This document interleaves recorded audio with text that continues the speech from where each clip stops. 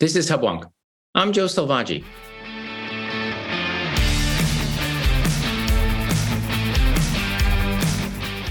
Welcome to Hubwonk, a podcast of Pioneer Institute, a think tank in Boston. Among the largest U.S. economic success stories of the past 2 decades has been the explosive growth of the biopharmaceutical industry. The technological renaissance of drug discovery now delivers therapies and vaccines at record pace, generating millions of jobs and earning more than $400 billion for its successful research firms, many of which are centered here in the greater Boston area. But the price of the industry's dramatic success seems to have been to attract the ire of those policymakers looking for a scapegoat for the seemingly unstoppable growth in healthcare costs. Zeroing in on price controls for drugs as the preferred approach to making new therapies more affordable, a proposal from the Biden administration labeled the Smart Prices Act would impose price limits on top-selling drugs in Medicare, capping costs for current therapies and potential profits for therapies yet to be discovered. While cheaper drug prices could generate voter favor for the current administration, such proposed changes also run the risk of killing the proverbial golden goose, imposing a regime that disadvantages U.S. firms over their competitors in China, incentivizing firms to shift drug research and development away from the U.S., and letting slip an industry that is strategic to our nation and vital to our greater Boston economy. Are price controls an effective strategy for improving access to new therapies? And what might history teach us about effects of similar policy choices in other parts of the world? My guest today is pharmaceutical industry expert and director of Pioneer Institute's Life Sciences Initiative, Dr. Bill Smith. Dr. Smith's recent article in National Review entitled Future Winners and Losers in Biopharmaceutical Innovations describes the potential loss of U.S. dominance of the drug discovery industry that mirrors that experienced by the once supreme European market after the EU imposed similar price controls on its pharma companies. Dr. Smith will share with us how the political incentives to mandate less costly new drugs could cost consumers access to vital therapies, the economy more than 1 million jobs, the U.S. pharmaceutical industry billions in revenue, and the nation the loss of a vital industry. When I return, I'll be joined by Pioneer Institute's Senior Fellow, Dr. Bill Smith.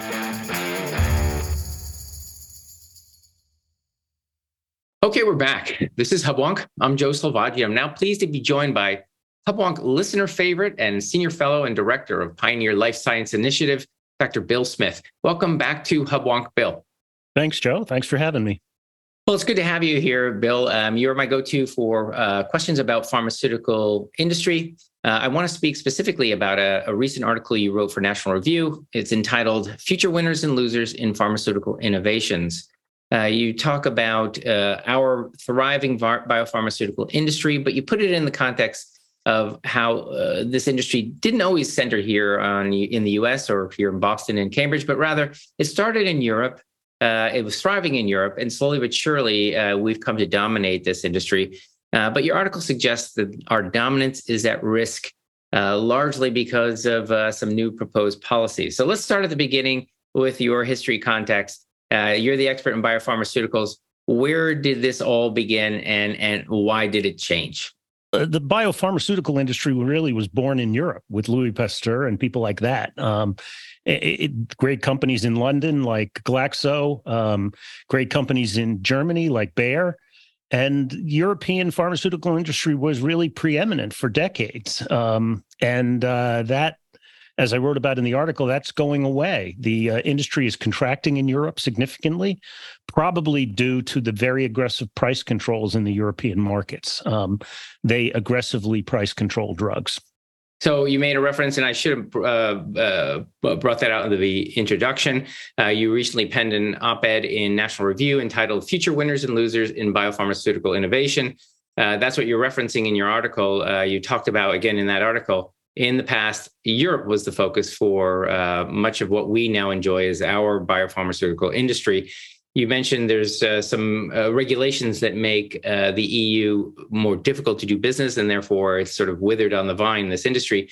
But you also, in your article, talk about it's structurally different. You have a European Union with 27 countries. It's different than a United States with 50 states, all sort of essentially under one regime.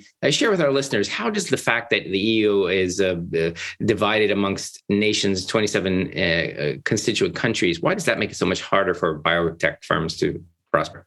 Well, it's because, first of all, the approval of the drugs take place at the European level. So there's a European Medicine Agency, which is the equivalent of our Food and Drug Administration. So you just need one approval to get into the European market. The problem, though, is you have to go to all 27 countries to actually get reimbursed for the drug. And the countries all have different price control methodologies that they use to calculate prices. So what tends to happen is companies tend to go to the larger countries, the Germany first, because they want to get as much revenue as they can as quickly as they can. And the EU complains that smaller countries, the Polands of the world, don't get drugs as quickly as the Germans do. I think there's probably a policy solution to this, but it makes it difficult to operate in the European market. So what you meant to bring up in that point is that it's not merely the drugs approval that we have to contend with. It's negotiating price also slows down access to drugs. And you mentioned in that article, you cited a few different countries. I'm not going to ask you to pull that data up right now, but I think it was something like Germany takes 12 months and Poland takes 20 months. By contrast, the United States takes 4 months. Correct. Roughly about. Once the FDA approves the drug in the U.S., it's pretty much reimbursed right away. Medicare, the agency which is the biggest payer in the U.S., which funds senior citizens' drugs, typically after an FDA approval, will put it on formulary right away and start reimbursing for it. And then companies can go to the large health plans and PBMs, which control the market, and get on the market very quickly in the U.S. Europe tends to stretch it out. If you're in a nationalized healthcare system, for example, and a new blockbuster drug is approved, you may have to find $1 billion in your budget, and you may not have it. So you may wait a year to allow that reimbursement to take place. So the Europeans have a lot more difficulty getting new drugs. They wait much longer, and in some cases, they don't get them at all because they choose not to pay for them. Okay, so it's all about money, but Europeans perhaps may negotiate a lower price, but ultimately the cost they're also paying is the delay in access to those drugs. Beyond, let's say, the slow approval process, why again do you think the drug industry? I mean, there's how many? I think there's 500 million Europeans. There's only 330 million Americans. Why also might those drug companies have said, look, let's pack up and go to Boston or Cambridge and do our business there? Yeah, because the market's better. It's friendlier. You can, up until the Inflation Reduction Act, there were no price controls in the U.S. So you could come here and you'd have to compete. If there were another branded drug that's on formulary, you'd have to compete on price. But you could effectively get your drugs paid for, and that's not the case in Europe. Many European countries don't even pay for the newest and latest drugs. You don't want to get cancer in the UK, for example, because the latest cancer drugs are not going to be available to you. All right, so let's define terms. We keep throwing around this term price control. Again, I'm probably explaining the wheel for our listeners, but a price control is essentially saying to a producer of a product, yeah, you can produce it, but you can only charge this much. This is familiar ground for you and me. Why is it that I'm going to throw out let's take both sides. What would motivate a policymaker to impose a price control? And then we're going to go on to say, why might this be harmful to a prospective producer, not someone who's already produced something, but someone who's thinking about it in the future. So why would a policymaker impose a price control?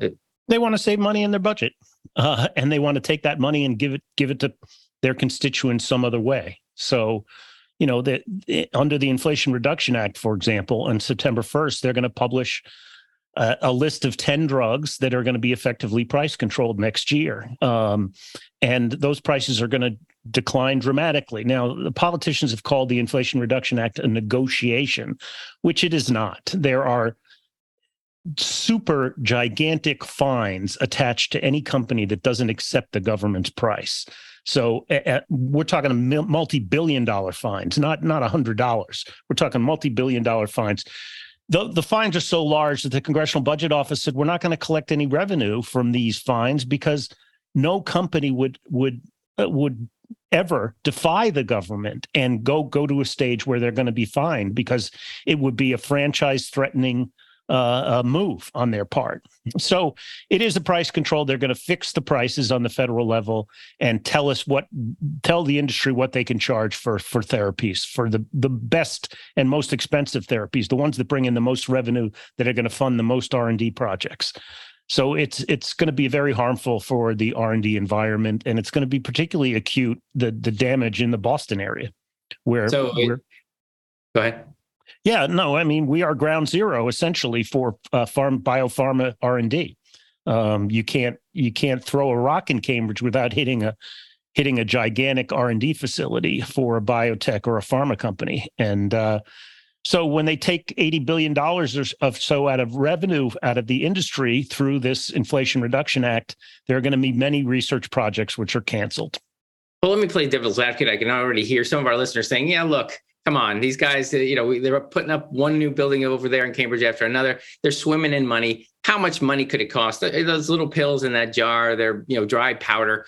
How is it, Bill, that they should be entitled to charge whatever they want for drugs that are so important, as you mentioned, cancer, things that we really need? Why are they entitled to charge so much for something it seems that they could make for pennies? What justifies that? Well, the manufacturing costs are low, but the research and development costs are very, very high for this industry. And it's not just the research and development costs on the drug that actually makes it to market. There are many other research projects that went nowhere, where they were very expensive. They didn't produce an approvable drug, and yet they had to be paid for. And so the price of drugs that make it to market is also baked into that price, is all the failed research projects that the industry has undertaken. So it's not quite as so easy as to say, oh, well, it costs them $1 to produce a jar of medicine. Maybe we should make them charge $1.50. That doesn't work that way. So we're talking prospectively. When a drug company is deciding to invest and it has a certain number of choices, is going to bet on 10 different drugs, one might actually succeed.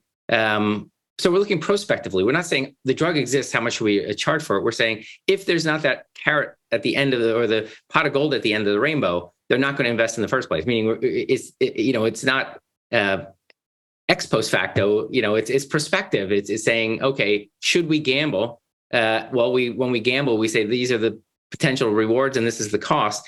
If we change that math, simply they'll just decide to do something else and not invest in risky drugs. Do I have that about right? Yeah. And under the Inflation Reduction Act, for example, they put in certain disincentives for doing R&D projects. For example, under the IRA, small molecule drugs. And small molecule drugs are typically pills, the kind you pick up at CVS in a yellow bottle, as opposed to large molecule drugs where they might be injected or infused into the patient.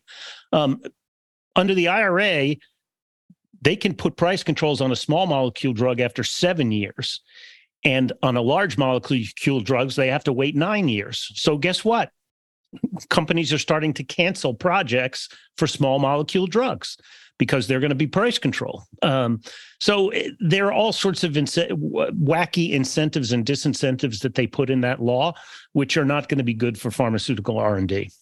Let me tie an earlier idea back to you. We talked about Europe and how the firms themselves have come to the United States. But I've read, I'm sure our listeners have also read, they're getting our drugs for very much less than we are getting our drugs. We're taking all that time, that R&D, that money to gamble for a new, exciting, useful technology.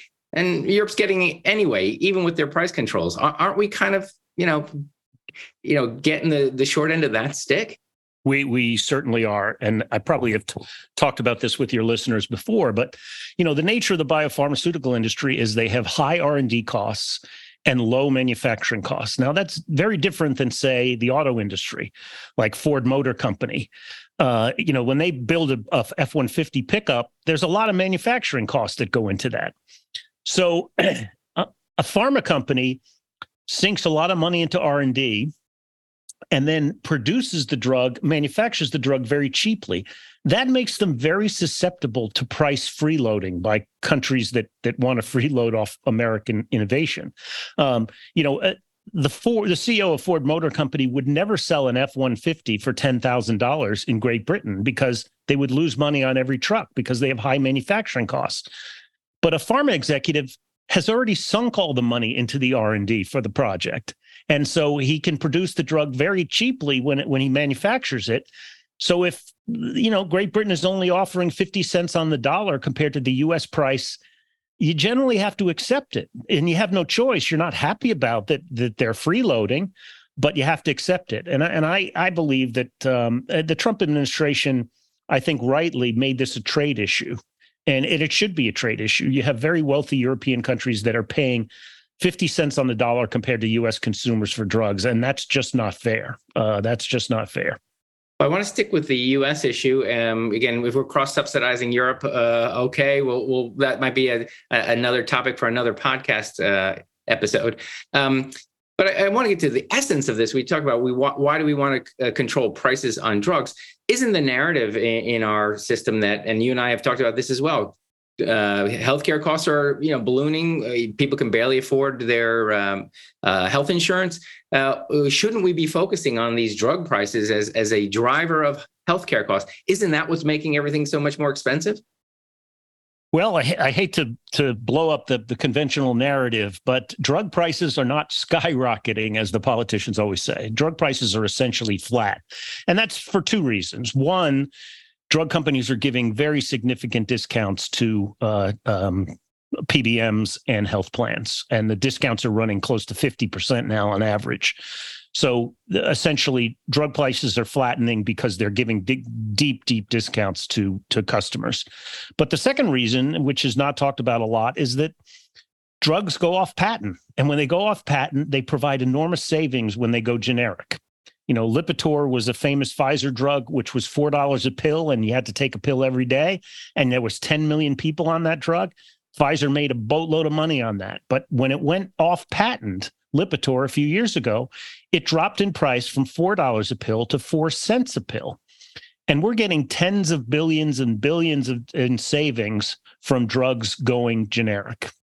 Now, for complicated reasons, there is a problem for people affording drugs if they're paying cash or they have insurance that's not that strong. They have high deductibles or high copays. Then they're impacted by significant prices in the drug world. But the prices aren't growing dramatically. And for most customers, particularly health plans, their drug budgets are relatively stable. Right. And I'd also say, again, this is economics 101. I think the argument slips into a notion of, should we prefer uncontrolled skyrocketing prices of drugs or controlled lower prices of drugs? That's not the real choice. If we price cap and that development doesn't happen, it's a choice between uncontrolled price of drugs and that drug doesn't exist in the first place, meaning we're making a false dichotomy between high price and low price when it should be high price and no price because the drug itself doesn't exist.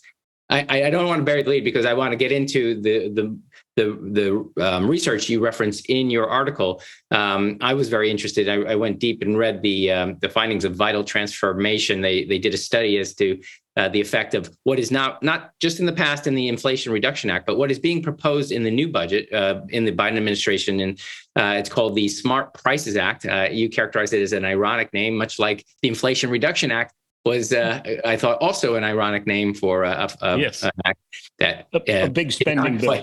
Inflation. So let's talk about that because it makes a lot of assertions. It's prospectively talking about if these price controls come down the pike, it would have real impact on our national economy, certainly our local economy. And I thought it had some fun looking in the past, saying if this existed 10 years ago, what would the world look like now? Meaning, what wouldn't have been developed? What wouldn't we enjoy now? So as to make it real for those people looking forward in the next 10 years. 10 years hence, there will be a whole bunch of things that won't exist because of this. So I don't want to get too far ahead of myself.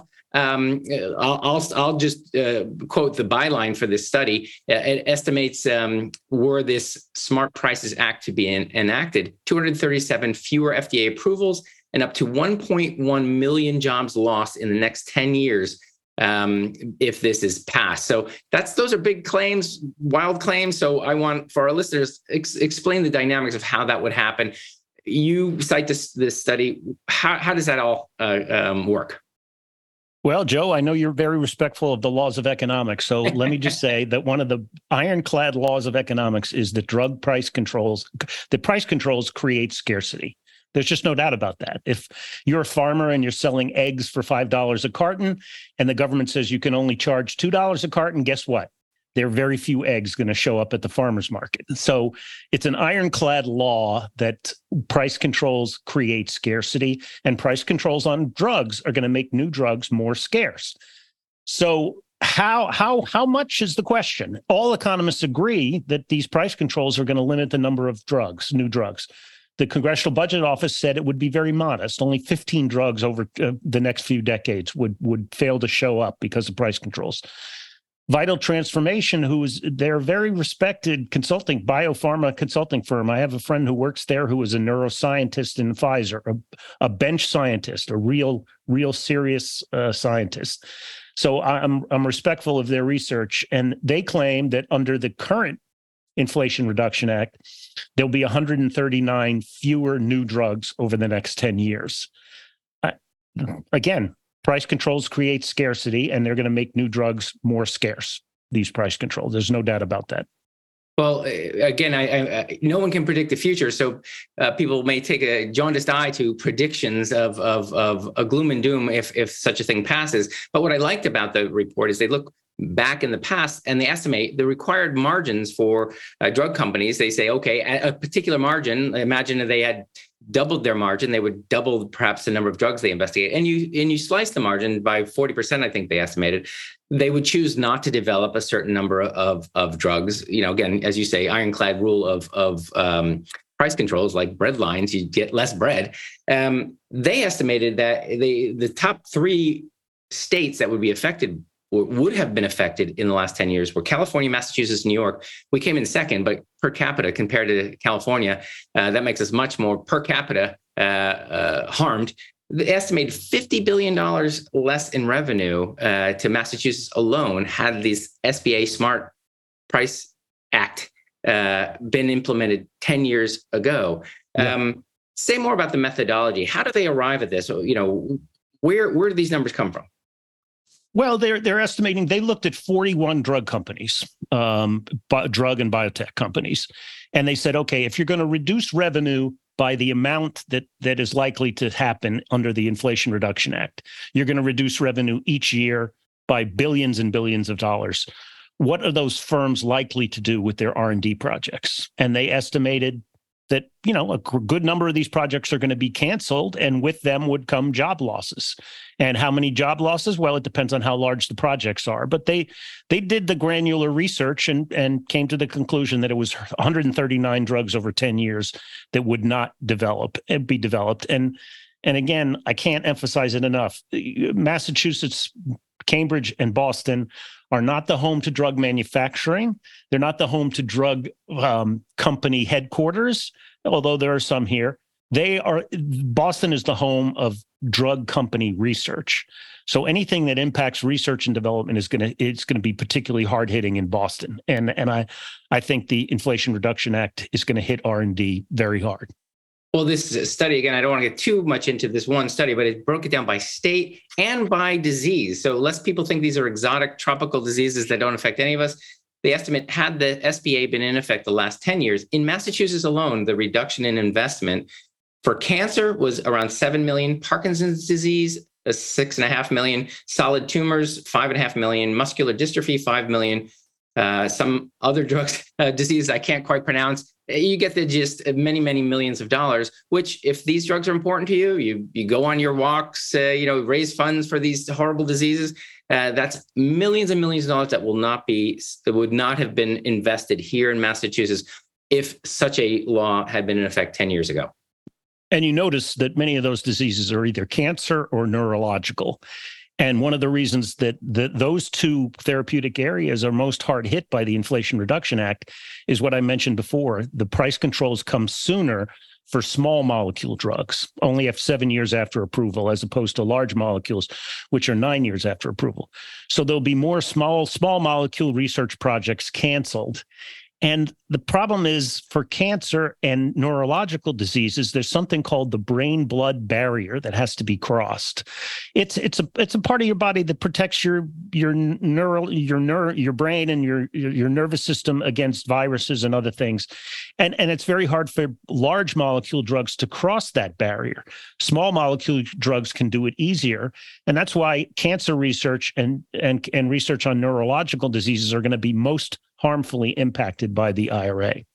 Indeed. And lest our listeners think we're cold-hearted, either economists or market fundamentalists, we're talking about not some theoretical thing. We're talking about diseases that affect people. So if these drugs are not developed, is there any way, and I haven't seen any such study, and I don't know how it would be done, is there any way to estimate the increase in suffering and death, or the effects on human life of stifling or inhibiting, or at least not cultivating an industry that does so much good for so many people? I encourage your listeners to go on the Vital Transformation website and look at the therapeutic areas that are going to be harmed by the Inflation Reduction Act, and if it were to be enacted, the Smart Pricing Act, because they get very specific on which therapeutic areas they think are most harmed, where research projects are most likely to be canceled. And I think their research is pretty sound.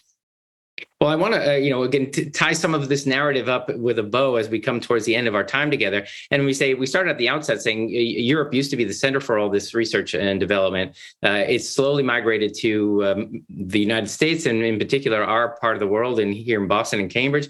And we're deciding whether we would like to put the clamps on it and do much the same policies that sort of drove these industries out of Europe. Potentially, we could, with our policies, drive them out of the U.S. You and I, as you've mentioned already in the show, love markets. And so if there's a demand for products and no place here where they can successfully be researched and developed, what will happen to all this technology if we decide to put the lid on its development?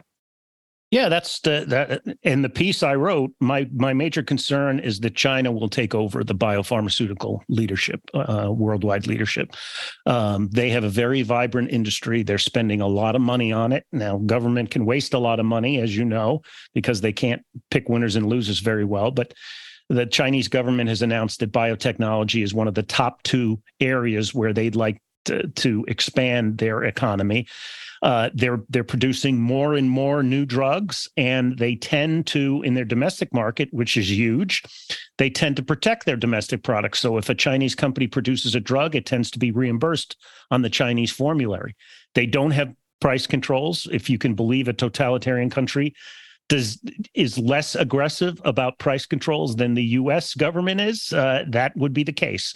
They do bulk purchasing. They had price controls in place, and in 2015 they canceled them. They decided they were going to have each of the provinces just take bids on the lowest price for drugs, and they found that the larger provinces tended to get lower prices, so they made a national bidding process. So now if you want to get on the Chinese formulary, you have to submit a bid, and it has to be cost-effective bid, and then you might win and get on the formulary. But they tend to cover domestic products more than products from the U.S. or Europe.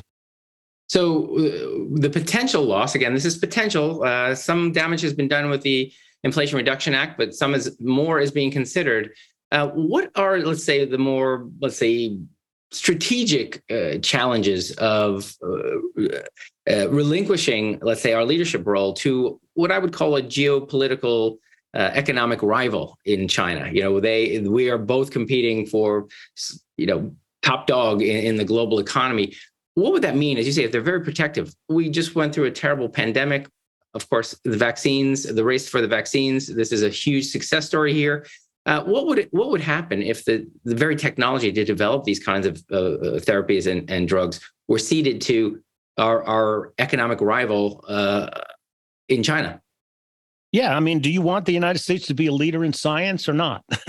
And drug companies get beat up all the time, but it's true that the ecosystem for biopharmaceutical research in the United States is unmatched in the world. And it's not just industry I'm talking about. I'm talking about hospitals and medical schools and foundations and venture capital. There's a whole ecosystem that's built up that's made us a leader in life sciences around the world. And that's very important when pandemics come up or when you're trying to cure a disease. Do we want to cede that scientific leadership to China, a rival? I don't personally, but that's the direction we're headed with the Inflation Reduction Act. There's no doubt we're making it very difficult to get a return on your best drugs. Yeah, it seems ironic, and you alluded to this about the fact that China, sort of a totalitarian state, would understand the economics of this a little better than we would, which is to say they don't put price controls, largely because they want to cultivate an industry. It also, maybe this goes without saying, but I'll just say it for our listeners, it does seem to me odd that we would impose price controls for something that, but for the drug companies, wouldn't exist. It isn't like these are rent-collecting monopolists. They are creating something out of nothing. A cancer treatment doesn't exist. Now it exists, and we're telling them how much they can charge for it. The answer isn't they'll charge less. The answer is they just won't make it. I mean, if it's clear to China, why not Washington? Look at the difference between the Chinese government and how they price prescription drugs and now the U.S. government under the Inflation Reduction Act.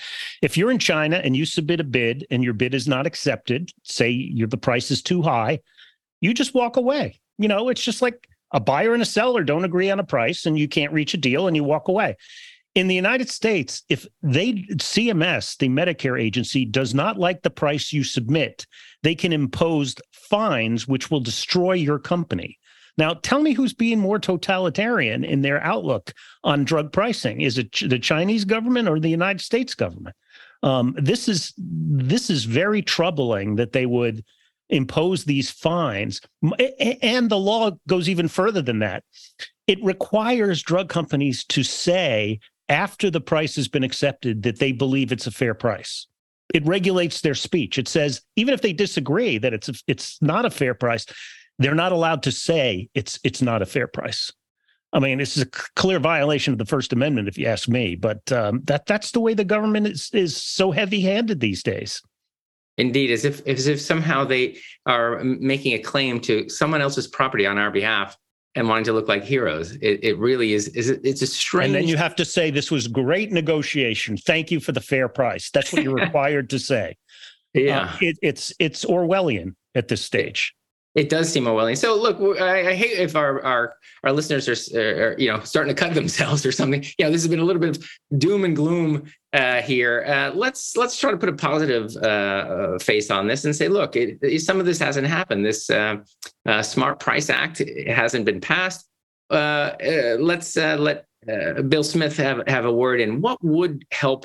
If we see there's tension between new development and research and technology and a dominance in a particular industry, and people want to get drugs for a fair price, and they want to get better. We're sympathetic to both. What's the way forward? How can we square this circle? Well, let me say some positive things about the Inflation Reduction Act, at least one positive thing.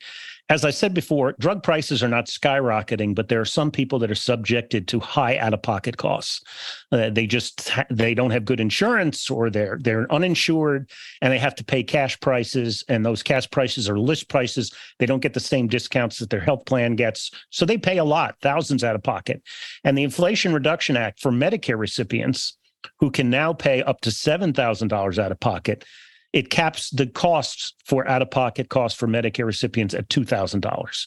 That's a good thing. I'm completely in support of that, and that's going to help 1 million people or more that have high out-of-pocket costs, and it's going to reduce them. So I don't want to be completely a downer on everything IRA, although I am extremely upset and disappointed about the effect this is going to have on biopharma R&D, as we've discussed.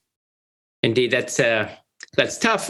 We want to sort of help those on the edges with those very expensive drugs, but still help cultivate this industry. So, where should our listeners, if they want to learn more about where this is in the pipeline, where can they hear more about Well, I'll put in the show notes the link to the Vital Initiatives research. Where can we read more from you, Bill, about your wisdom on this particular issue? Well, I'm constantly writing stuff, which is always posted on our Pioneer website, pioneerinstitute.org.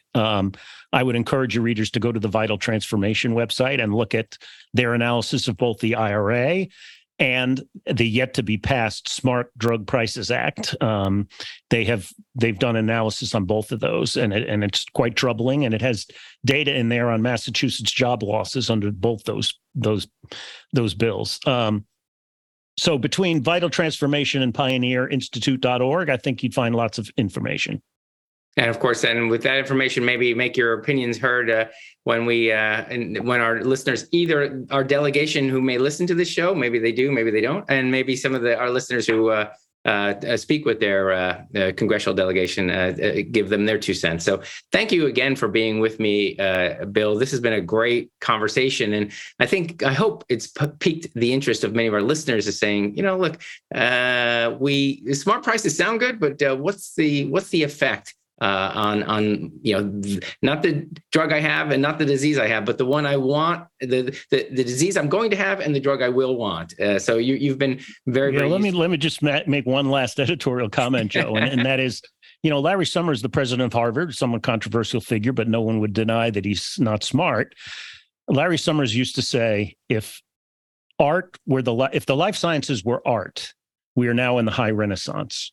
We're in the greatest period of discovery in life sciences and innovation that's ever happened in human history. And we're on the verge of curing some of the worst diseases that ever inflicted humankind. So multiple sclerosis, hemophilia, sickle cell disease, all of these terrible diseases, we're right on the precipice of curing them. And just when we're at this unbelievable place, the federal government goes and rams price controls down the throats of this wonderful industry. It's just so tone deaf to me, given what's happening and given the innovation and the brilliant science that's going on. It's just terribly disappointing.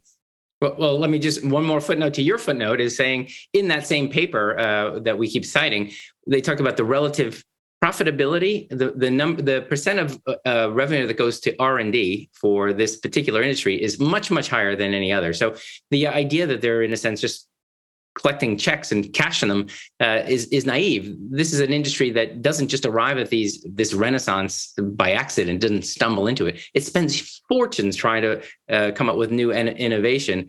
And essentially, I think, if I'm going to put a title on this whole thing, their success is being penalized, right? If they had come up with nothing but useless, sugar pills, we wouldn't be having this conversation. It's only because they produce things that literally cure cancer that we are having this debate at all.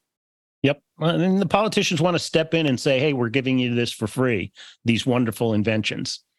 That's what they do. And that's what's going on here.